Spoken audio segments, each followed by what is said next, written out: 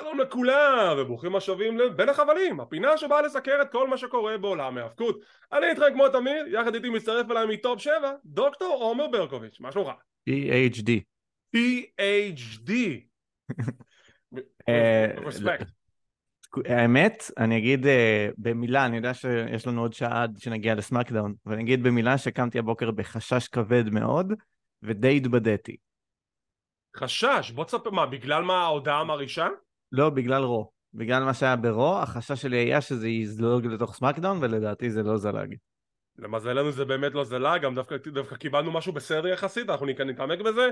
עכשיו, בגלל ששותפי הקבוע יונתן לא איתי היום, מה לעשות, הוא חוגג את חג פסח עם המשפחה, מותר לו, יש לו חיים, אז יש הרבה תוכניות לדבר עליהם, בגלל זה אנחנו נרפרף עליהם, כי בוא נהיה כנים, לא קרו יותר מדי דברים מיוחדים. הפרק השבועי של Ring of Honor זה מבחינתי Dark Elevation, אין שם שום דבר מעניין, יש שם רק אולי 2 קרבות שהם נחמדים, אבל בשביל תוכנית היא לא הציעה לי שום דבר, אז אפשר לרפרף. תוכנית טובה, אחלה קרב מרכזי של אפינה ששומרת על אליפות הנשים, ממשיכים הלאה. אימפקט רסלינג היה פרק מצוין, שבאמת גולת הכותרת שלו זה שג'וש אלכסנדר מוותר על האליפות כי הוא קרא את השריר האחורי בזרוע, ותשים לב לזה, אני יודע שלא ראית את זה, אבל תקלוט את הקטע. הוא נמצא בזירה, יש את השני טונים לכתר שיושב ולחמו ביניהם בקרב, קשידה וסטיב מקלן, והוא מגיע לזירה עם אשתו והילד שלו, ילד בן 4. הוא בא לתת את החגורה למפיק, סקאט דמור, והילד לוקח לו את החגורה כי הוא לא רוצה שאבא שלו יוותר עליה. אומייגאד. עכשיו זה ילד בן 4, אני לא מנסה כאילו להבין עם עצמי, זה מתוסרט, מישהו אמר לו לעשות את זה, כי אם לא, זה גאוני. כן, זה בכל מקרה גאוני, גם אם זה קרה בטעות, גם אם זה היה מתוכנן, גאוני. אתה יכול לשמוע את הקהל נענק, זה היה כל כך טוב, אני אשלח את הסרטון, אתה חייב לראות את זה. אחלה פרק של אימפקט, הרבה קרבות טובים, לא ניכנס יותר מידי דברים לגבי זה. חוץ מהופעת הבכורה יש מתאבקת שקוראים לה ג'ודי פרט, היא נלחמה נגד מתאבקת בשם טרוריזן. איזה יופי. טריפל איי, זה למה מחדש בטוב. זה חבל לי, כי זה שם במה מצוין לבת שלו, ומאוד חבל לי שלקחו לה את זה. זה אולי כן קשורה עליו, אני לא יודע, לא, היא עוד נראה לי בת 14 או משהו כזה, זה לא נראה לי שהיא עדיין מגיל לזה. אז כן, אחלה פרק של אימפקט, AW Rampage, fast forward, חוץ מדבר אחד, סוורב סטריקלנד החליט לאחד כוחות עם השגרירות The Embassy מ-Ring of Honor, עכשיו קוראים להם The Mogul Embassy. That's it. ובריין קייג' תקף את דרבי אלן, יש כזה סצנה כשהוא עושה לה את ה-F5 על הרמפה, ואז כזה רואים את דרבי אלן מעולף, ואז אתה יכול להישבע שהוא עושה כזה thumbs up כאילו בסדר. הוא לא בתוכנית אליפות כרגע? זהו. עכשיו, זה נורא מצחיק, כי לדרבי היה קרב נגד לי מוריארטי ברמפייג'. תוך כדי הקרב אתה רואה את ג'ונגל בוי, רואה טלוויזיה, רואה את סמי גווארה, רואה טלוויזיה, MJF לא נראה בתוכנית כי הוא לא מופיע ברמפייג', אז כנראה שזה לא מספיק עניין אותו, ואז סוורב תוקף אותו, ובריין קייג' תוקף אותו, ואז יש להם את החיבור, ויש לו קרב עכשיו ביום רביעי הקרוב מול סוורב, שהוא בפיוד על אליפות העולם. אני חושב שזה המחיר של כשאתה עושה את הפיוד של ה-4 pillars, כשזה לא הזמן הטבעי שזה יקרה, אלא אתה עושה את זה כי זה נובלטי, כי זה חמוד לעשות את זה, לא כי הסטורי ליין דרש את זה. אתה יודע מה? ופה אני נכנס לבעיה מאוד רצינית לגבי A.W. אתם לא חושבים קדימה. אם עכשיו זה הסיפור שלכם, The 4 Pillars, כל דבר צריך להיות קשור ל-The 4 Pillars, שזה נוגע לארבעת המתחרים, הוא לא אמור לקבל מכות עכשיו מסוורב. הוא לא אמור לקבל מכות עכשיו מבריין קייג', זה לא הגיוני לי שרק אחרי שהיה לכם את הסגמנט נגמר 4 הכוכבים בזירה, שבוע אחרי זה אין כלום, שבוע אחרי זה רק MJF וג'ונגל בוי, שבוע אחרי זה סמי גווארה נכנס למשוואה, ועכשיו קורה מה שקורה עכשיו, כאילו what the hell, איזה בנייה. אני אגיד לך, זה לא כזה קשה להכניס את זה לסיפור, תעשו ש-MJF שילם לבריין קייג' וסוורב שהתקפו אותו. אתה יכול, כאילו אתה תכף אתה יכול, אבל כמובן, לא, אתה יכול לעשות מזה משהו מעניין, נגיד שזה גורם לנו לחשוב שדרבי אלן הוא האיום הכי גדול בעיני MJF, ובגלל זה הוא משקיע דווקא בו את התקיפה, הוא אומר, את ג'ונגל בוי אני אפרק מנטלית, סמי גווארה זה לא איום מבחינתי, אז רק את דרבי אני צריך לפרק פיזית. זה אפשר לעשות מזה משהו מעניין יותר בוא נראה אם הוא מספיק חכם ויועיל בטובו להכניס את הפרט הקטן הזה לתוך העלילה. אני מחכה ליום רביעי הקרוב בשביל לדעת את זה. אז זריז, הוק מנצח את היפן פייג' על אליפות FTW בקרב הארדקור העלק, מאפן. Jericho Appreciation Society תוקפים את The Acclaimed. Oh my god, I never saw it coming. עשו לי טובה. לא, כאילו זה אבסורד שבכלל משכו את זה עד עכשיו. סוורב מודיע על מרג'ר, get it? עם האמבסי. שיחה בין טאיה ולקי לג'ייד קרגיל, כי אם הבנת את הסיפור הם טובים אותה על זה שהיא משתמשת במהלך שהיא השתמשה בו לפני ג'ייד, אז זה הגיוני מבחינת זכויות יוצרים. בריליאנט. אני דווקא אוהב את הסטורי ליין הזה, הוא מצחיק אותי. הוא סטורי ליין אדיר, אני מת עליו, זה אשכרה סטורי ליין מושקע למחלקת אנשים, משהו שלא עושים יותר מדי, אבל היי, המיין אבנט, ג'וליה הארט מנצחת את אנה ג'יי in a 7-star classic. באמת? לא באמת. אוקיי. ליבי יוצא אליהם, הקרב לא היה טוב, אבל באמת שהם השתדלו, הם כל כך השתדלו, פשוט הקרב לא היה טוב, אני מתנצל, אבל ג'וליה הארט מנצחת. אז ברכות? ברכות. זריז אחרי זה היה לנו ספיישל Battle of the Belts, זה חסר טעם, כאילו, כל כך בנאלי. אורנג' קאסדי מנצח את דרליסטיקו, באדי מת'יוז מאתגר אותו לקרב על האליפות הבינלאומית בדיינמייט, מרק בריסקו וג'יי ליפל יוצרים ברית, ומרק בריסקו אומר, היי, אוקיי, יופי, בוא נעבוד ביחד, אבל הוא לא קולט שזה לעבוד גם עם סנג'י, עם ג'ף ג'רד, זה כולנו ביחד, טוב? משם יש לנו את בילי סטארקס, כוכבת אינדיז מאוד מוכרת, קיבלה קרב על אליפות TBS מול ג'ייד קרגיל, אחלה קרב, ובסוף ג'ייד מנצחת. ומשם היה לנו, מה יש לנו? בריין קאטלר ונקזאווה מאתגרים את ה-Blackpool Combat Club, זה הולך להיות קרב מדהים.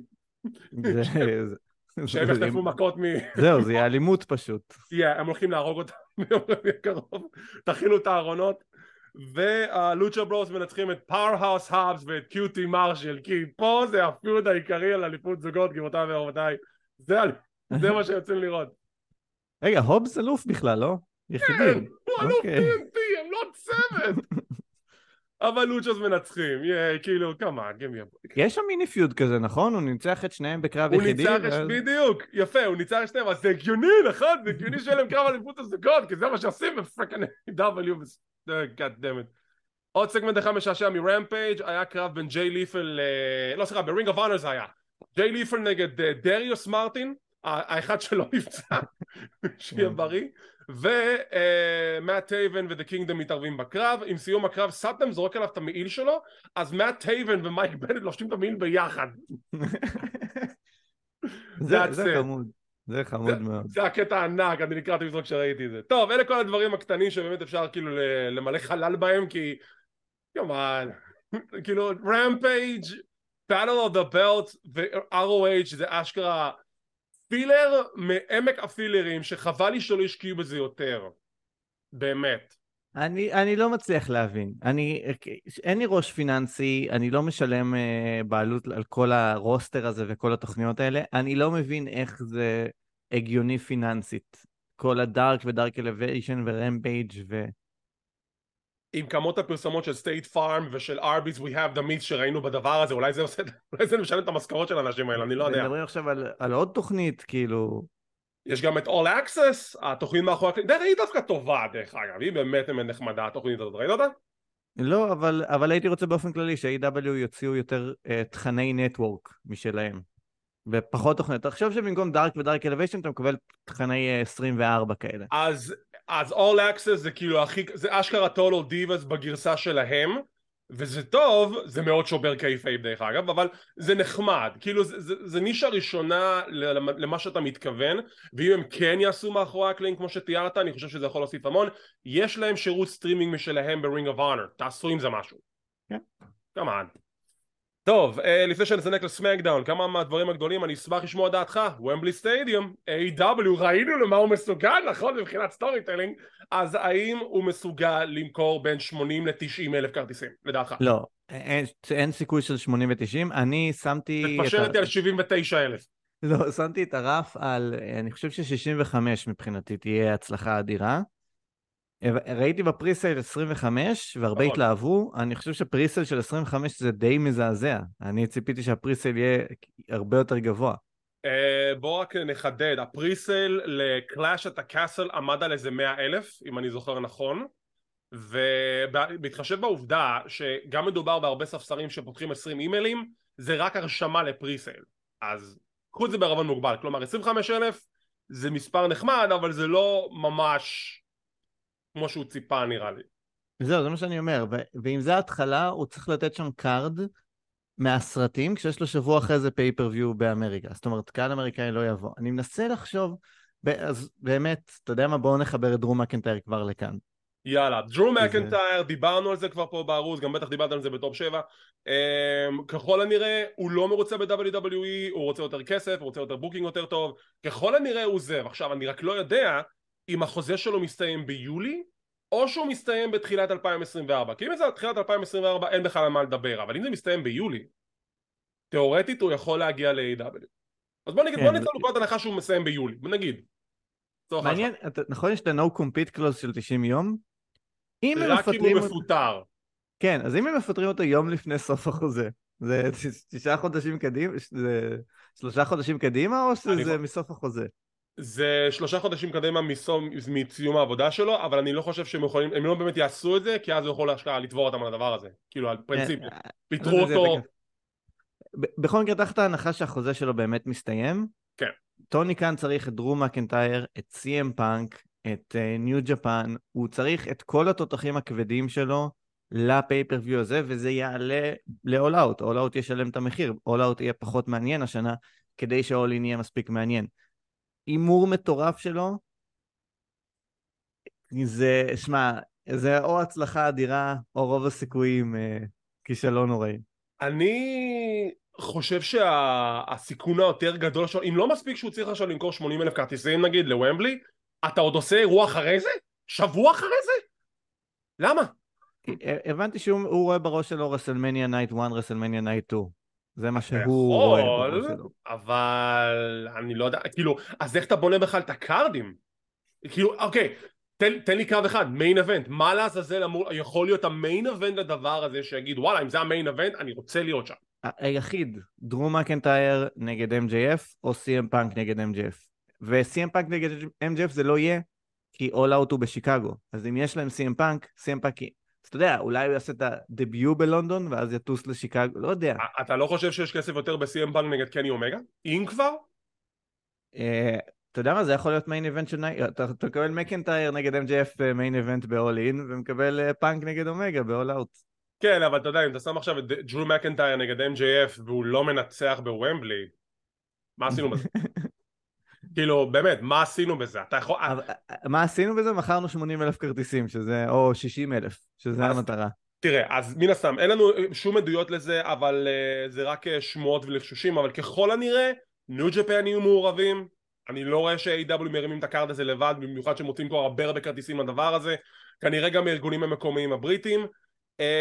דבר אחד ברור, הם צריכים קרב מאוד מאוד גדול בתור מיין אבנט, ואני אפילו לא אשלול איזושהי מעורבות של סלב, שאתה יודע, כי גם זה 100 שנים לוומבלי, זה 100 שנים לוורנר בראדרס, אני יוצא מנקודת הנחה שאולי זה יהיה MJF נגד בטמן. אני לא יודע אם הייתי הולך על בטמן, אבל אולי יהיה איזושהי מעורבות של הכדורגל האנגלי, כי בכל זאת וומבלי וטוני קאהן שם, וזה 100 שנים לוומבלי. דיוויד בקאם. דיוויד בקאם מגיע לוומבלי, אני אומר לך. דיוויד בקאם נגד MJF במיין איבנט של וומבלי. I'm so there, זה הולך להיות מדהים. טוב, אז אנחנו כאן נותרנו עם השאלות בעצם, וברגע שאיזשהם עדכונים אנחנו כמובן נעדכן בכל מדיה אפשרית, גם בטופ 7 אצל חברינו הטובים, גם בגברים בטייץ, גם בקלוזליין, באינסטגרם, טיק טוק, מה שאתם רוצים. בואו ניגש לעניינים. הפרק השבועי של סמקדאון, עוד לפני שהתחיל, קיבלנו את הידיעה של טריפל אייג' הולך לפנות לקהל, טריפל אייג' הולך לדבר איתם, ואני ישר קיבלתי שבץ. כי אני אמרתי, אני כבר לא יודע מה זה הולך להיות. זה לא הודעת הרגעה, כי זה כבר קיבלנו ביום שני, וראינו מה קרה עם זה. תקשיב, אני חשבתי, בוא נתחיל עם זה אפילו. אני חשבתי שהוא נכנס לזירה, היה לו דמעות בעיניים, חשבתי שהוא יכול לדעת שהוא פורש.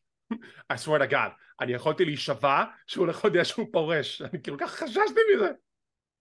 התסריט הכי גרוע שהיה לי בראש, יותר גרוע מזה שהוא פורש, זה שהוא נכנס ועושה את אותו פרומו מיום ראשון, מיום שני. זה מה שנורא פחדתי, שייכנס ויגיד אותו דבר. כלום לא משתנה, אל תקשיבו למה שאומרים. אבל כן, חששתי, אני גם הייתי בכיוון של... הוא דיבר ביום שני, מה עוד הוא יכול להוסיף? כאילו, איזה עוד... מה, הוא גם עושה אירוע בוומבלי? תשמע, זה יותר מזה. הוא נכנס... אתה רואה איך שהוא נכנס, הוא מתרגש. רואים את זה בעיניים שלו, רואים את זה בהבעת פנים שלו. הוא מתרגש להיות שם. עכשיו, או שאתה שחקן נורא נורא טוב, או שאתה הולך לתת לי פה בשורות שהולכים לזעזע את העולם שלי. ולמזלנו זה לא היה זה ולא היה זה, אבל זו הייתה בשורה דווקא די מסקרנת לשם שינוי נגיד. הדראפט, the draft is back, בעוד מספר שבועות, הדראפט חוזר, כנראה אחרי backlash, backlash, רסלמניה, backlash, פורטו ריקו, איך הוא קרא לזה לא, עכשיו? זה רק backlash. רק backlash, אוקיי, רק backlash, והוא אומר, it's gonna be the biggest draft ever and it's gonna change the game, no pun intended. עכשיו, כבר ראינו דראפטים בעבר, התאכזבנו, למה אתם עושים דראפטים לאנשים, זה כאילו שטויות. והשאלה הגדולה היא כאילו, אוקיי, אתה אומר לי זה הדראפט הכי גדול ever, מה כבר הולך להשתנות? דעתך. תשמע, יש דבר אחד, זה הדבר היחיד שאם יקרה, כולנו נסכים שזה הדראפט, the biggest draft ever. אם אשכרה התוכניות יהיו מופרדות, אם כשמישהו עובר לסמאקדאון, הוא בסמאקדאון, הוא לא מופיע ברו, אלא אם כן קורה משהו מאוד קיצוני, ומישהו מרו נשאר ברו ולא עובר לסמאקדאון, אלא אם כן קרה משהו מאוד קיצוני, אם הם שומרים על ההפרדה הזאת, ואם, וזאת השאיפה הגדולה שלי, הם עושים ברנד ספציפיק פייפר-ויו, אז אני חושב שזה באמת יהיה דראפט מאוד גדול. אבל אם אנחנו ממשיכים כמו עכשיו, שכל אחד מופיע באיזה תוכנית שהוא רוצה, אז זה מינינגלס, לא משנה, אוקיי, אז ברוק לזנר בסמאקדאון, ומה יעצור אותו מלהגיע לרו? אני רואה את זה כאילו בכמה אספקטים. אספקט ראשון, כמו שאמרת, אני מתגעגע לזה, אני כל כך אהבתי שזה היה ברנד ספציפיק, ואתה הפרדה מושלמת, כי זה עוד ליגה, זה עוד ליגה שאתה יכול לצפות בה, ואתה יכול לבחור אם אתה רוצה לראות את רו או את סמקדאון, כולנו סלון את רו, כולנו אהבנו את סמקדאון, זה בסדר, ואני אהבתי את ההפרדה הזאת, אבל המספרים מדברים בעד עצמם, זה אף פעם לא מחר, באף תקופה שזה היה קיים, אני מודה בזה, אני הבן אדם ראשון להודות בזה שברנד ספציפיק פייפר-ויוז לא מכרו מספיק כרטיסים ולא היו ביקוש יותר מדי גדול, כי גם אנשים רצו לראות את כל הכוכבים, ואנשים רצו לראות את כל, רצו לראות את הקרבות האלה כבר עכשיו. למה אתם באותה חברה ואתם לא נלחמים? למה אתם מוכרים לנו לוקשים שהם לא יכולים להילחם כי הם בתוכניות אחרות? אז יכול להיות שאם היו מוכרים את זה כמו שצריך, אולי באמת זה היה כן מוכר brand specific pay-per-views והתוכניות היו גם יותר טובות. אני בעד שזה כן יכול לעבוד אם עושים את זה כמו שצריך ולא משקיעים במיני pay-per-views בתור סוג ב'. ככה אני רואה את זה לפחות. עכשיו, אני חושב שאפשר להכניס למשוואה את הדראפט הזה כשזה קשור למשא ומתן מול חברות הטלוויזיה, כי עכשיו עם העסקה הגדולה שהתבצעה בין UFC ל-WWE, אז יש לחץ לסגור חוזי טלוויזיה אחרים, כי הם לא רוצים עכשיו לעבור לחברות אחרות. יש להם חוזים מאוד טובים מול USA ומול פוקס, אז אולי זו הדרך שלהם להגיד, תקשיבו, עכשיו בואו נראה לכם את המוצר שלכם, אוקיי, לפי הדראפט, מה אתם הולכים לקבל, איזה מוצר אתם רוצים לבנות, אז יכול להיות שגם יש משהו כאילו שזה קשור לנקודה הזאת. כן, אז זה נשמע מאוד הגיוני מה שאתה אומר, שכאילו לקראת הישורת האחרונה, אז הנה איך שזה נראה. אתה גם מאוד צודק לגבי העניין שההפרדה של הרוסטרים זה להחליש בעצם את הרוסטר, את הפייפר-ויוז, כי אז אתה לא מקבל את כל הכוכבים. אבל חייב להיות איזשהו הבדל מהותי בין התוכניות. נכון להיום זה 5 שעות של טלוויזיה שנראות אותו דבר. אוקיי, אז אפשר לעשות את ההפרדה פשוט באירועים שעדיין יהיו ביחד. כאילו, הפרדה טוטלית, כאילו ממש טוטלית, כי הם די חזרו לזה באיזושהי נקודה, נראה לי ב-2017, אם אני זוכר נכון? מה, ההפרדה הקודמת? שהסתיימה ההפרדה הקודמת ב-2017, הם חזרו להיות joint pay-per-views, אבל עדיין התוכניות היו מופרדות לגמרי, פחות או יותר. אז אולי אנחנו גם בהתחלה אצל טריפל אייץ' הם היו די מופרדות, חוץ אתה יודע, אלופים כפולים שהופיעו בכל התוכניות. בדיוק. וזה לקראת רסלמניה נשבר לחלוטין. כן, אני רוצה פשוט הפרדה, תנו לי את ההפרדה בתוכניות, אתם רוצים שהאירועים יישארו ביחד, בסדר, אבל בחייאת, תנו לי קצת, אם כבר התחלנו את השטיק הזה של ברנד ספליט, אני בעד הברנד ספליט, אני חושב שיותר תחרות זה יותר טוב,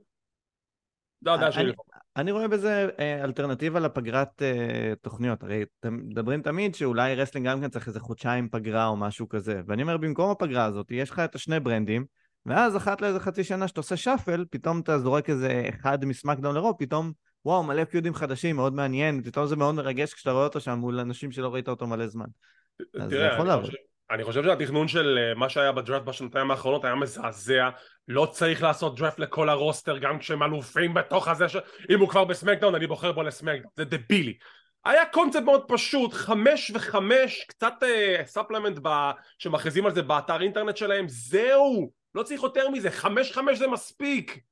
זה שיש עוד מלא מקום לעשות שינויים בעתיד, למה את כל הרוסטר צריכים לגייס? אני בכלל הייתי חושב שהפרק של הדראפט צריך להיות פשוט דביוט, זאת אומרת, כביכול הפרקים קורים אחרי שהדראפט כבר קרה, ואז ברום, מי שנכנס זה אנשים שיצאו בדראפט נורא, אז כל אחד שיוצא, אתה אומר, וואו, אז הוא ברום מעכשיו. כן, כן, לגמרי. טוב, אז בואו ניכנס לפרק השבועי של סמקדאון אחרי ששמנו את הידיעה לדראפט, תגידו לנו בתגובות מה אתם חושבים על הדראפט, מי יעבור למי, אכפת לכם, לא אכפת לכם, נשמח מאוד לדעת. אימפריום נגד הברולינג ברוטס, איזה קרב, חותמת טריפל-אייץ', זאת אומרת חבר'ה הכל בסדר, נתתי לכם קרב כמו שצריך, איזה קרב כיפי. כן, קרב מאוד כיפי, אבל קצת רפטטיבי, לא? כאילו, כבר ראינו את הברולין ברוטס נגד, מה שנקרא, good old fashioned דני ברוק מאץ'. אם אתה רוצה משהו בטוח להרגיע את הקהל, תתן להם את הקרב הזה, שיהיו בשקט, וכולם יכולים להירגע, לא צריך לחיות בזוועות עולם לגבי מה הגיע לנו בהמשך. אחלה קרב, ברולין ברוטס מנצחים, כביכול אולי פה מסתיים הפיוד כרגע ביניהם, וגונטר ממשיך לפיוד אחר חדש. כן, אני מקווה שאנחנו מקבלים מזה את פיט דן. הבנתי לפי לחשושים שהוא אמור לחזור להיות פיט דן. אולי בדראפט, אולי יגייסו את פיט דן, ובוץ פשוט יפוטר בזה. זה לא יכול להיות, כי הם אמרו שזה יקרה כשהוא מפוצל מהברולין ברוטס, אז אולי כאילו הוא יפוצל מהם בדראפט, ואז יצא פיט דן. אז הנה רעיון. משם יש לנו זה הדבילי. מייקל קול ווייד ברט מדברים על מה שקרה עם קודי רודס וברוק לזנר. ווייד ברט אומר את הדבר הכי בנאלי שהוא יכול להגיד, ולא יודע מי אמר לו להגיד את זה, אבל אתה יודע מה הייתה הסיבה של לזנר תקף את קודי?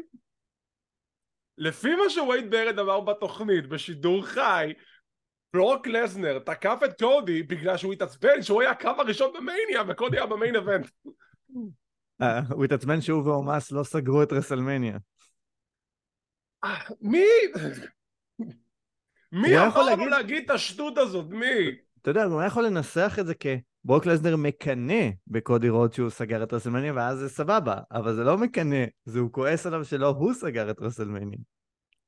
וכאילו, ברוק, היית כבר קרב ראשון לפני כמה שנים מול זה על האליפות האוניברסלית, אבל עדיין היית קרב ראשון. מה אכפת לך? עד היום הוא לא סלח לריינס, תראה. אומייגאד. כאילו, באמת, זה הסיבה, זו הסיבה, כאילו, זה מה שהשמועות אומרות? שטויות. אני מת לשמוע את לזר אומר את זה. I was supposed to be last. כן, נגד אומס, זה המיין אבנט של הסמניה 39, ערב בית. בוי. רעיון עם פול היימן ועם סולו, סולו אומר כלום, נראה כרגיל בדאס. ג'יי אוסו נכנס לפריים, יו, what's up, ג'י? ייט. ואתה ראית אולי את ג'ימי?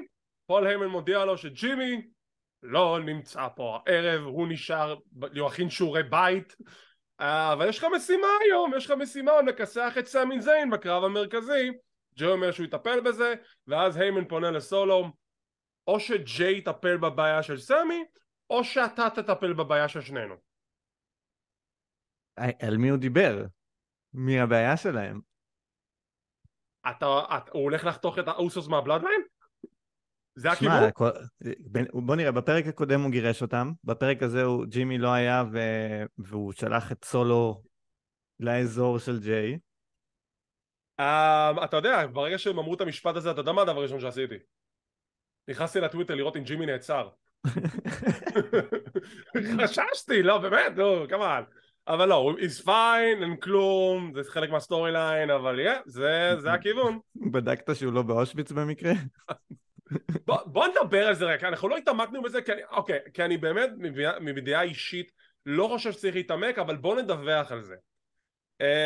אני לא זוכר את השם של האיגוד, אבל זה אלה שבדרך כלל יוצאים נגד גופים שמדווחים או משדרים אנטישמיות באיזושהי צורה דרך. אני לא זוכר את השם הספציפי של העמותה הזאת, אבל הסיפור הוא גם דיברנו על זה במהלך הסרטון של דומיניק ברסלמניה, כשמראים את הבתי כלא, מראים קטע ממחנה כלא באושוויץ. עכשיו אני אמרתי אז ואני אגיד את זה גם עכשיו, אני באמת חושב שמי שיצר את הסרטון לא באמת חיפש מחנות כלא באושוויץ, הוא פשוט רשם תראה לי דימויים של כלא, וזה מה שהיה, אז הוא לקח את זה בלי לחשוב פעמיים. זו באמת הדעה התמימה שלי.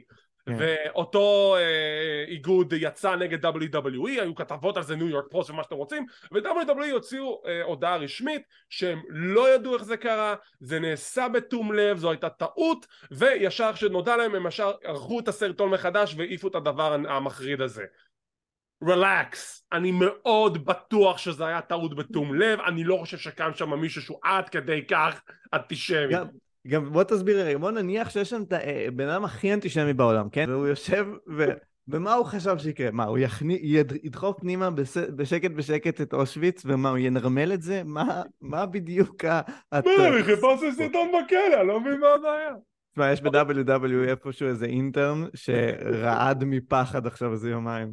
הגיוני, יש בטח שגם מפוטר, יש קיצוצים גם ככה. כן. נתייחס גם לקיצוצים, כי אתה יודע, מדברים על זה שיהיו קיצוצים עכשיו, אבל אני חושב שהקיצוצים כמו שדיברנו על זה בהסכת הקודם שלנו, זה בפן המנהלי. אני לא חושב שזה יגיע לרוסטר, אלא אם כן וינס ממש באנו לפטר אנשים, אבל זה בקטע של תמיד בחברות גדולות יש איחוד מחלקות, כל ה-HR, כל התקשורת, אז יהיו כאילו קיצוצים מהבחינות האלו. אני לא חושב שיפטרו מתאפקים אותם באותה רמה כמו שהיה מקודם, לדעתי. לא, וגם אם יקצצו, כנראה יקצצו בעיקר מ-NXT. כאילו לא יחפשו עוד פעם להוריד את הברון סטרומן וברי ווייט של הרוסטר, אם כי ספציפית ברי ווייט, אתה יודע, אי אפשר לדעת. אם בואי עכשיו משוחרר אני לא אתפלא, כי לא. משהו פשוט לא יסתדר שם בריצה הזאת. כן. כלום לא יסתדר, וחבל לי. משם, ריקושי נגד אייבר. פאן. That's it. פאן מאוד מאוד קצר, אני אגיד, כי אנחנו בתחילת הפרק, פה אני עדיין בשלב שאני עושה לי בראש וינס או לא וינס, וזה קצת נפל יותר לקטגוריה של הווינס, זה שריקושי ניצח לא, אבל זה היה פאן אבל מאוד מאוד קצר. רגע, מה, אימפריום ברולינג ברוס וכבר עובר לך מחשבה אם זה וינס או לא? לא, זה... מה שהייתי צריך בתכל'ס זה לשמוע פרומו. הייתי צריך לשמוע פרומו של מתאבק, כדי לראות האם הוא משנן שורות, או האם הוא מדבר. כן. מה שמביא אותנו לשיחה הבאה שלנו. קווין אורנס בוהה בחגורות שלו, כשסמי זיין ניגש אליו ואומר לו, אני ראיתי אותך בוהה בחגורות שלך, בסדר, גם אני עשיתי זה. אז קווין אומר לו, אוקיי, אז אתה מוכן לקו המרכזי? אתה מוכן כבר לסיים עם הסיפור הזה כבר, שסיימנו אותו לפני איזה כמה ימים? כן, אבל אתה יודע... וקווין מסתכל עליו, מה, אתה אמיתי? לא, כי זה לא מרגיש שזה... אתה מרגיש שזה נגמר? מרגיש שסיימנו את הסיפור? אחרי שסיימנו את הזכייה ברסלמניה בערב הכי גדול בקריירה שלנו, נראה לך שסיימנו את הסיפור? וקווין אומר, כן, מה עוד אתה רוצה? לא, פשוט, לא נעים לי מג'יי שהוא נשאר שם, אני צריך לקחת אותו. לא, מה אכפת לך? תשחרר. מה, אין מה לעשות. זה מה שהסיפור דורש.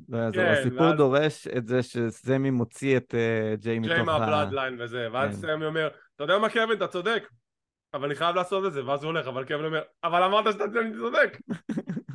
כאילו, מה? טוב, נו. קווין כל כך קרוב לבעוט לו בראש, זה כל כך קרוב. דיברנו על זה שקווין יבגוד בה, אז אם מקבל זכר, למעשה מתקוף אם קודי מקבל את לזנר בתור פיוד פילר, אולי סמי זיין יקבל את קווין אורנס בפעם ה-1000 כפיוד פילר. ומה עם עדיפות הזוגות, עד שמסוף סוף שחררו אותה מהאוזוז? מה עכשיו? אולי בדראפט, אתה יודע, זה יהיה הפיצול סוף סוף. אולי. קרב הבא, רקל רודריגז וליב מורגן מול שוצי ונטליה. פילר, הם מסתבר שעשו סטורי ליין. נטליה ושוצי עצבניות שהם קיבלו את ההזדמנות מול דאמג' קונטרול, והם יחמו נגד בקי וליטה, אז הם רוצות גם, אז הם מפסידות. שוצי יצא על טנק, שזה שיפור מרסלמניה. לפחות הטנק הגיע. הבנתי שרצו רחל רודריגז נגד ריה לפורטו ריקו, ואני לא מצליח להבין למה לא עשו את זה. מוקדם מדי, סופר מוקדם מדי, אתה יכול... בייבי פייס. אבל סופר מוקדם. איפה, מה, בנייה של שבועיים? למה? למה להרוס משהו שיכול להיות פוטנציאלית קרב למניה הבאה, עם בנייה נכונה? כי פורטו ריקו. פורטו ריקו. רגע, אמרת פורטו ריקו, נכון? מה עם זלינה וגה? היא לא ברמה של... אבל יש לך את ה-LWO נגד ה-Judgment Day. כי זה הסיפור עכשיו, שהוא לא נגמר. האמת, אתה צודק, מבחינת סטורי ליין זה מסתדר הרבה יותר טוב, אתה צודק. תן לזלינה, give זלינה a chance, at the championship, השטג ארוך וזה. היי, החזיר את ערוץ טוויץ' שלה, איזה כיף. לא, ברכות, אולי וינס בכל זאת לא חזר. Speaking of Twitch, LA Knight מתווכח עם וודס מאחורי הקלעים, כי אין מה לעשות איתו, והוא הבטיח לכולם רסלמניה מומנט ב-LA, ואף אחד לא קיבל אותו. וודס מנסה להשפיל אותו, LA מתגרה בו, נקבע להם קרב לשבוע הבא. לאן? לעזאזל זה הולך. אני לא מבין, למה? זה הכי מזכיר לי את הפייבום של סי.אם פאנק. למה הם מתעקשים לא להרוויח כסף? כאילו, שימו את LA נייט בכל סטורי ליין עם סמי מיין איבנטר, ואתם סודרים. שימו אותו עם לשלי אפילו, אתם דוד, מסודרים. תן לי את LA נייט נגד רומן ריינס בפורטו ריקו, אני אקח את זה עכשיו. ולא, רומן ריינס לא יהיה בפורטו ריקו, הוא לא יהיה בבקלאש. אתה יכול לעשות LA נייט נגד הילים אפילו, LA נייט נגד תיאורי, LA נייט נגד גונטר, זה יעבוד מעולה, הקהל מקבל אותו. הקהל לא אוהב אותו, אז תתנו לו, הוא שם. כסף, מונח לכם על השולחן, תעשו איתו משהו. אני לא מבין את זה. גם הקהל ממש מגיב, אתה שומע את הקהל צועק כאילו, אתה שומע, אין לך הרבה פעמים את הדבר הזה. LA נייט הוא אובר, הוא סופר אובר, ואני באמת לא מבין למה לעזאזל לא עושים איתו משהו כמו שצריך. לפחות תחזיר אותו להיות LA נייט. זה קצת זק ריידר כזה, כאילו הוא אובר אורגני, למרות שאתם לא נותנים לו כלום, הוא איכשהו עדיין אובר, תנו לו את הדבר הזה. זה כאילו הם עדיין הולכים לפילוסופיה בננית של אנחנו יודעים מה טוב בשביל הקהל, לא אתם יודעים. לא, בסדר, כי בגלל זה יש עכשיו השטג של פייר וינס, אתם יודעים מה הקהל הזה רוצה, בסדר. משם אמרנו ההודעה של טריפל אייץ' לגבי הדראפט, היה לי שבץ והתקף לב באותו זמן, אבל בסדר, העיקר שנרגענו. ריפלי יוצאת החוצה עם The Judgment Day, טריפל אייץ' מברך אותם, שמת לב הוא עשה לבאלר, הוא עשה לו את ה-too sweet והוא כזה, רגע, אבל אני כבר לא עושה too sweet, בסדר. עצם העובדה שבאלר עדיין חי זה נס משמיים. יש לו מסתבר קרסול שבור או קרוע או ממש משהו ברצועות, תהליך שיקום של 3 חודשים, הוא קיצר את זה ל6 שבועות, פסיכי. פתח את הראש, איך לעזאזל הוא הולך עכשיו אני לא יודע. הוא למד מהפציעה שלו נגד סף רולינס שב-WWE אסור להיפצע לא משנה מה. ואם אתה פצוע וואק. בדיוק. אז Judgment Day בזירה, ריפלי מדברת, היא מובילה את ה-Judgment Day, אלופת סמקדאון, הכל טוב ויפה. פין באלר אומר מילים על זה שאדג' פחדן כי הוא פה ואדג' לא. שנייה, אני יודע שמה שחשוב זה דומיניק פה, אבל אז בגלל זה אני רוצה לעצור פה לפני שנעבור לדומיניק. בוודאי. על מה באלר מדבר? ולמה הוא הזכיר בכלל את אדג'? אני פחדתי שזה שוב ממשיך. מה, עזוב את אדג', די, נגמר. סגרתם, הפסדת את כל הקרבות של הפיוד, תקבל את זה ותמשיך הלאה. האמת שהוא ניצח אחד, Extreme Rules. את ה-I quit כאילו. I quit כאילו, בסדר, נו, ניתן לו אחד לפחות. ואז מגיעים לדומיניק, תקשיב, הבחור הזה זהב, הוא כל כך היט מגנט, לא נתנו לו להוציא מילה מהפה בפן הטוב, לא בקטע הרע, זה לא כמו ויקי גררו היט, זה אשכרה היט פרופר, והוא מנסה לדבר, ופין באלר וזה, הם כאילו צוחקים איתו כזה, אחי, אתה רואה איזה מגניב אתה? שחרר, תן לנו את הצבי, ופין באלר מגן עליו, אנחנו נהיה פה כל הלילה, הוא צריך להגיד את הפרומו. ובסוף דומיניק אומר שאני החזקתי את עצמי בשביל להרביץ לאבא שלי, מלך.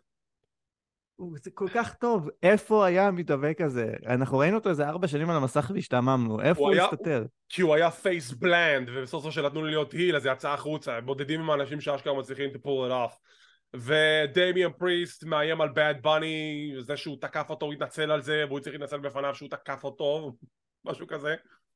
ויש לנו קרב, Judgment Day, דומיניק ודמיאן מול LWO, ריי מיסטריו וסנטוס אסקובר. וזלינה וגה הולכת עם כזה מגניבה הזאתי שכזה עושה הולך. קרב נחמד ש-LWO מפסידים שוב, again. לא, כי הם היו צריכים להפסיד, כי באמת Judgment Day הפסידו בכל הרסלמניה הזאת חוץ מריה ריפלי. אוקיי, אז מתי LWO ינצחו בדיוק? הם לא אמורים לנצח, כאילו תסלח לי, אבל הם לא שם. טוב, חבל. שמע, נגיד, קח את סנטוס אסקובר, תן לו את הפוש של החיים, לאן אתה מגיע איתו? למידקארד. לא, אתה יודע, כאילו בהתחלה שאתה כל הדיבור הזה שהם הגיעו לסמקדאון, ואז אחד לגאדו ואת אימפריום ואת הבלאדליין, אני אמרתי מלחמת כנופיות, פשוט תנסו להוריד את רומן ויהיה מלחמה בין כל הכנופיות האלו וזה גם כן יהיה משהו. לא, אבל בסדר. אני מניח שזה פספוס, אבל זה רק הדעה האישית שלי. Judgment Day מנצחים, כנראה יהיה איזשהו קרב מיקס מלא אלפים אנשים בפורטו ריקו. כן, אתה לא חושב שזה סתם יהיה ריי ובד בני נגד דומיניק כן, אבל אז מה יהיה עם כל ה-LWO? כזה ניצבים? היי! אני מניח שזה יהיה בד בני וריי נגד דומיניק ודמיאן. זה הכיוון. אבל אם אתה הופך את זה ל6 man, אז זה סנטוס, ריי ובד בני נגד פין בלר ודמיאן ודומיניק עם פין קשיר. אני חושב שהם לא יעשו את זה כי הם לא סומכים שבד בני יהיה עם כל כך הרבה אנשים. הם רוצים שבד בני יהיה עם אנשים מאוד ספציפיים. יכול להיות, צודק. טוב, נחכה ונראה, נחכה תשמע, להכרזה. אתה מבין איזה מטורף זה שבאד בני מתאבק? כאילו, פיננסית זה מהלך לא הגיוני בכלל. הבחור הזה עכשיו שווה מיליונים, גם לוגן פול תכף שווה מיליונים, אבל לוגן פול אפשר לוותר, אם חד זה שלא קורה לו משהו. באד בני הוא אומן, יש לו קריירה. סמי זיין מחפש את ג'יי. ג'יי, מישהו ראה את ג'יי? אני לא יודע איפה הוא. טוב, ננסה למצוא אותו. פרומו, שבו אנחנו מקבלים את ההודעה של שינסקי נקמורה, זוכרים אותו? הוא חוזר שבוע הבא. ולפי שמועות, כנראה שטריפל אייג' רוצה לבנות אותו מחדש לאותה רמה שהוא היה לפני רסלמניה 34. הם חיים בסרט, כאילו לוואי. זה סיפור נורא פשוט, אנחנו ראינו את זה על המסך. שינסקי נקמורה לא אוהב האבקות של WWE, הוא לא נהנה מזה, הוא לא מרגיש מזה את התשוקה שהייתה לו, ואין שום סיבה להאמין שזה ישתנה פתאום. טוב, מה שכן, אז למה הוא נשאר? פשוט מאוד, הוא אוהב את החוף. כן. הוא אוהב לגלוש, כסף טוב לו, לא אכפת לו, הוא מקבל מכות כמו בניו ג'פן, אתה ראית מה קורה בניו ג'פן? לא, גם הנה הוא פתאום קיבל עכשיו איזה 3 חודשים הפסקה, כאילו, מה רע לו? גם היה לו קרב נגד מוטה הגדול בהסכם עם WWE, מה רע לו? אחי, אם טוב לך, אנחנו בשבילך. ג'יי וסמי מדברים מאחורי הקלעים. סמי מנסה לשכנע את ג'יי, תקשיב, תעזוב את הבלאדליין, די, תשחרר אחי, הם לא טובים בשבילך, זה היה הספתח, ואם אני צריך לתת לך כמה בוקסים כדי שההיגיון הזה ייכנס לך לראש, אני אעשה את זה. פתאום רעש מאחורי הקלעים, סולו סקוט תוקף את קווין אורנס, ויש לנו קרב עוד הדור, אז כאילו, טוב. כן, זה לא... אני טועה אם קווין אורנס יאשים את סמי זיין בתוכנית הבאה על זה שכאילו השאיר אותו לבד או משהו? אולי. אני כזה פשוט רוצה שזה יקרה עוד פעם, ואז שאחרי הפעם השלישית כזה קווין אומר, אכפת לך להפסיק לנטוש אותי שכל הזמן חוטף מכות בדפלאדליין? רעיון עם סמי שהמרנט שואלת אותו, אז מה, קווין יהיה איתך? לא, הוא קיבל מכות, אז אני צריך לצאת לבד לכסח את ג'יי. והוא יוצא לזירה, יש לו קרב נגד ג'יי, אם אני זוכר נכון, סולו התערב בסוף, נכון? זה היה DQ. רגע, לפני שניכנס לסיום. לא, זה לא היה DQ, זה היה הצמדה. הוא קיבל את הספייק מאחורי הגב של השופט. נכון, הצמדה של זה, נכון. לא קצת מוזר לשרוף? זה לא קצת וינסי לשרוף את הקרב הזה בסמאקדאון סתם ככה? כן. זה כאילו הקרב, סמי נגד ג'יי. אני גם חשבתי כך, אבל כנראה שהפילוסופיה שלהם אומרת שלא, אז זה לא הקרב, כי הקרב היה ביום ראשון ברסלמניה שזה היה לזוגות הזוגות, עכשיו זה כלום. זה פילם. זה ממש הרגיש כמו כלום, הקהל הגיב לזה כמו כלום, ולצערי, כי ברמת סטורי ליין, אני מאוד מבסוט על הבלאדליין השבוע. זה אמור להיות אחד מהקרבות הכי אפיים, זה אמור להיות קרב של בקלאש. כן. וזה הגיע עכשיו. טוב, נגיד. אז סולו עוזר לג'יי לנצח, ואז בסיום הקרב סולו תוקף את סמי, תוקף אותו ותוקף אותו ותוקף אותו, שחזור ממנו, ופתאום הוא בא לעשות את הסמון ספייק פעם נוספת, וג'יי עוצר אותו. אומייגאד, מה הולך לקרות עכשיו? עכשיו רגע, לפני שהוא עושה את הביתה, אני עושה רגע פריז פריים פה. מאוד קיוויתי שהוא יבעט בו בשלב הזה. כי זה לא הגיוני שמשיחה אחת ג'יי משתכנע. זה צריך להיות תהליך ארוך, שסמי כל פעם מצליח למצוא עוד פינה ועוד פינה אצל ג'יי, ורגע השבירה חייב להיות ג'יי מול רומן ריינס. זה חייב להיות הרגע שזה נשבר. לא יכול, וגם לא יכול להיות הפוך. אסור שרומן ריינס יזרוק את ג'יי מהבלאדליין, ובגלל זה הוא יתעורר. זה צריך להיות ג'יי מתעורר, כמו סמי זיין, מתעורר, תוקף את רומן ריינס, משאיר אותו לדמם, ולבחור עם המזוודה לפדות ולקחת את התואר. פריז פריים, ג'יי תופס את סולו ונותן סופר קיק לסמי. תוקפים את סמי, ואז מאט רדל מגיע משום מקום, ואז הזכרתי, נכון, כי סולו תקף אותו לפני עקביות, איזה כיף. והוא מגן על סמי. אף אחד לא זכר את זה, כן? אף אחד לא זכר את זה. וכנראה שזה הוביל לקרב זוגות ב-Monday Night Raw או בסמקדאון הבא, you know how it goes, and זה סוף התוכנית. עכשיו, לגבי מה שאמרת, אני מסכים לחלוטין. אני כן חושב שזה נעשה טוב, זה לא צריך לקרות עכשיו, וזה צריך להגיע לנקודה שג'יי עושה את ה-breakout moment שלו מרומן, הוא צריך את זה בשביל עצמו. עכשיו, הוא גם אמר את זה, הוא לא עשה את זה בסופו של דבר בגלל שיש לו משהו נגד סמי, על זה שהוא בגד בו. הוא עשה את זה בשביל להגן על אחיו ג'ימי, בגלל זה הוא תקף את סמי בסופו של דבר. זו הייתה השורה התחתונה. כן. אז עכשיו, אם הוא ואח שלו באותו מיינדסט שרומן כבר לא טוב בשבילם, אז רומן יחטוף עוד את התסמונת של PSD, שג'יי ייתן לו כיסא בראש. אומייגאד. אם זה יקרה, זה יהיה מדהים. ואז למעשה הם ינטשו את הבלאדליין, ומה, אז יהיה רק סולו ורומן? לא, כאילו, כשרומן ריינס מאבד את התואר, הוא צריך להישאר בלי הבלאדליין בכלל. בלי אף אחד, גם בלי פול היימן. הוא צריך להישאר לבד. ואז מה אתה עושה עם היימן? זהו, כאילו... לי היה חלום שנים שילך לטלנט נשי. האמת היא שאם הוא עובד עם רונדה ראוזי בזמנו, יכול להיות שזה היה הרבה יותר טוב. זה קל, זה כסף על הרצפה. אבל במזל שלנו בסוף יהיה עם נאיה ג'קס. לא, אבל כאילו... אני לא חושב שהוא ינטוש את רומן, כי אני חושב כאילו, אם חשבנו שבוק לזר זה הבן אדם היחידי שיכול לנהל כמו שצריך, וקיבלנו הוכחות לכך שהוא ניסה עם סזארו ועם רייבק וקרטיס אקסל וזה לא עבד, אז כבר חשבנו אוקיי, אז הוא בוק לזר for life. ואז מגיע רומן, ואתה רואה שהוא מצליח לשחזר את הקסם הזה עם מישהו אחר. אז לנסות פעם שלישית אחרי רומן? תשמע, הוא גם יכול לחזור ללזנר בעיקרון. הוא יכול. אנחנו רוצים אבל... הרי זה הבעיה עם הבלאדליין, זה סיפור כל כך טוב שברגע שהוא מתפרק, אף אחד שם אין לו משהו יותר טוב לעשות, לא לפול, לא לסולו, לא לאוסוס ולא לרומן, אין להם משהו שיהיה יותר טוב מזה, אז כל תוכנית עתידית נשמעת מאוד גרועה ביחס לסטורי ליין הזה. נכון, ואיך שאני רואה את זה עכשיו, לדעתי התוכנית היא זה שהבלאדליין מתפרק ורומן פשוט מנצח כל אחד מהם, הוא מנצח את ג'ימי, מנצח את סולו, והנה נקודה לגבי סולו, למה אני התעצבנתי עם מה שקרה עם קודי לפני רסלמניה? כי לדעתי הוציאו אותו חלש בשבוע לפני הקרב הגדול ביניהם, ואז סולו מפסיד, וזו הייתה כזאת טעות. למה? כי אני רציתי שסולו לא יוצמד, כדי שזה יגיע לנקודה שהוא נלחם נגד רומן, ואז רומן מצמיד אותו. כן, זה היה בזבוז של הצמדה. כן. אבל בסדר. אבל סולו, ילד כאפות. שעכשיו חטף מרומן ריינס. וזה הפרק השבועי של סמאקדאון. כמסורתנו, תן לי ציון מ-1 עד 10 לפרק. 6.5 עם הנחת רווחה.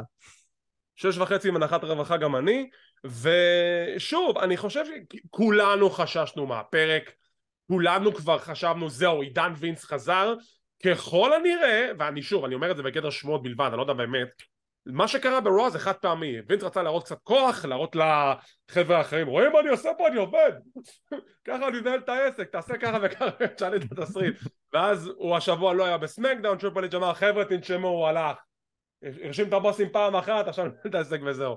אז נראה לי שכמו שווינס טען ברעיון, טריפל אייץ' מנהל את העסק באופן השוטף, אני נותן את האסמכתה האחרונה, ונקווה מאוד שזה יישאר ככה. נחזיק אצבעות. זה הכל. טוב, ועם זאת אנחנו נסיים להפעם. אני רוצה להגיד תודה רבה לדוקטור עומד ברקוביץ' PhD שהצטרף עליי פעם נוספת. אנחנו נחזור לכם בפינות עתידיות, גם קצת רטרו, כי גורדון התגעגע לך האמת. אתה חסר לגורדון, אתה יודע את זה. אפשר רטרו, צריך. רטרו, רואה? נמצא כמה אירועים גרועים לדבר עליהם. ואולי זה backlash. מה דעתך על איזה backlash רטרו? כאילו 2004 זה היה קלאסי. מה, עם הבחור שאסור להגיד שמו? עם הוולדמורט? אבל זה גם עם אורטון ופולי. מה, סבבה, יאללה, backlash 2004 זה גם קשור לגורדון, בגלל שגורדון עדיין ראה הפקות בשנים האלו. אז סבבה, הרטרו הבא זה יהיה backlash 2004, אנחנו ניתן לנו תאריך להקליט, וכמו תמיד, אם אתם רוצים להישאר מעודכנים ולראות מתי אנחנו מעלים את הפינות האלו, תחצו על הלייק, תירשמו לערוץ, תחצו לפעמון לקבל עדכונים, זה חינם, זה לא עולה כסף. כמו כן אנחנו זמינים בפודקאסט קלוזליין, אנחנו באפל אייטונס, פודבין, ספוטיפיי, גוגל פודקאסט, אודיו אודיבל, סאונדסאונד ועוד רבים טובים. לא לשכוח, אנחנו גם בטוויטר, טיק טוק, אינסטגרם וכל אמצעי מדיה חי על פני כדור הארץ. לא לשכוח את פינתו של חברי הטוב, דוקטור עומד ברקוביץ' PhD טופ 7, וגם אתם יכולים להאזין לי שאני חופר בגברים בטייץ. אז תודה רבה שתפעיל איתם, שמחים שהאזנתם, מקווים שנהנתם, ונתראה בעוד פינה של קלוזליין.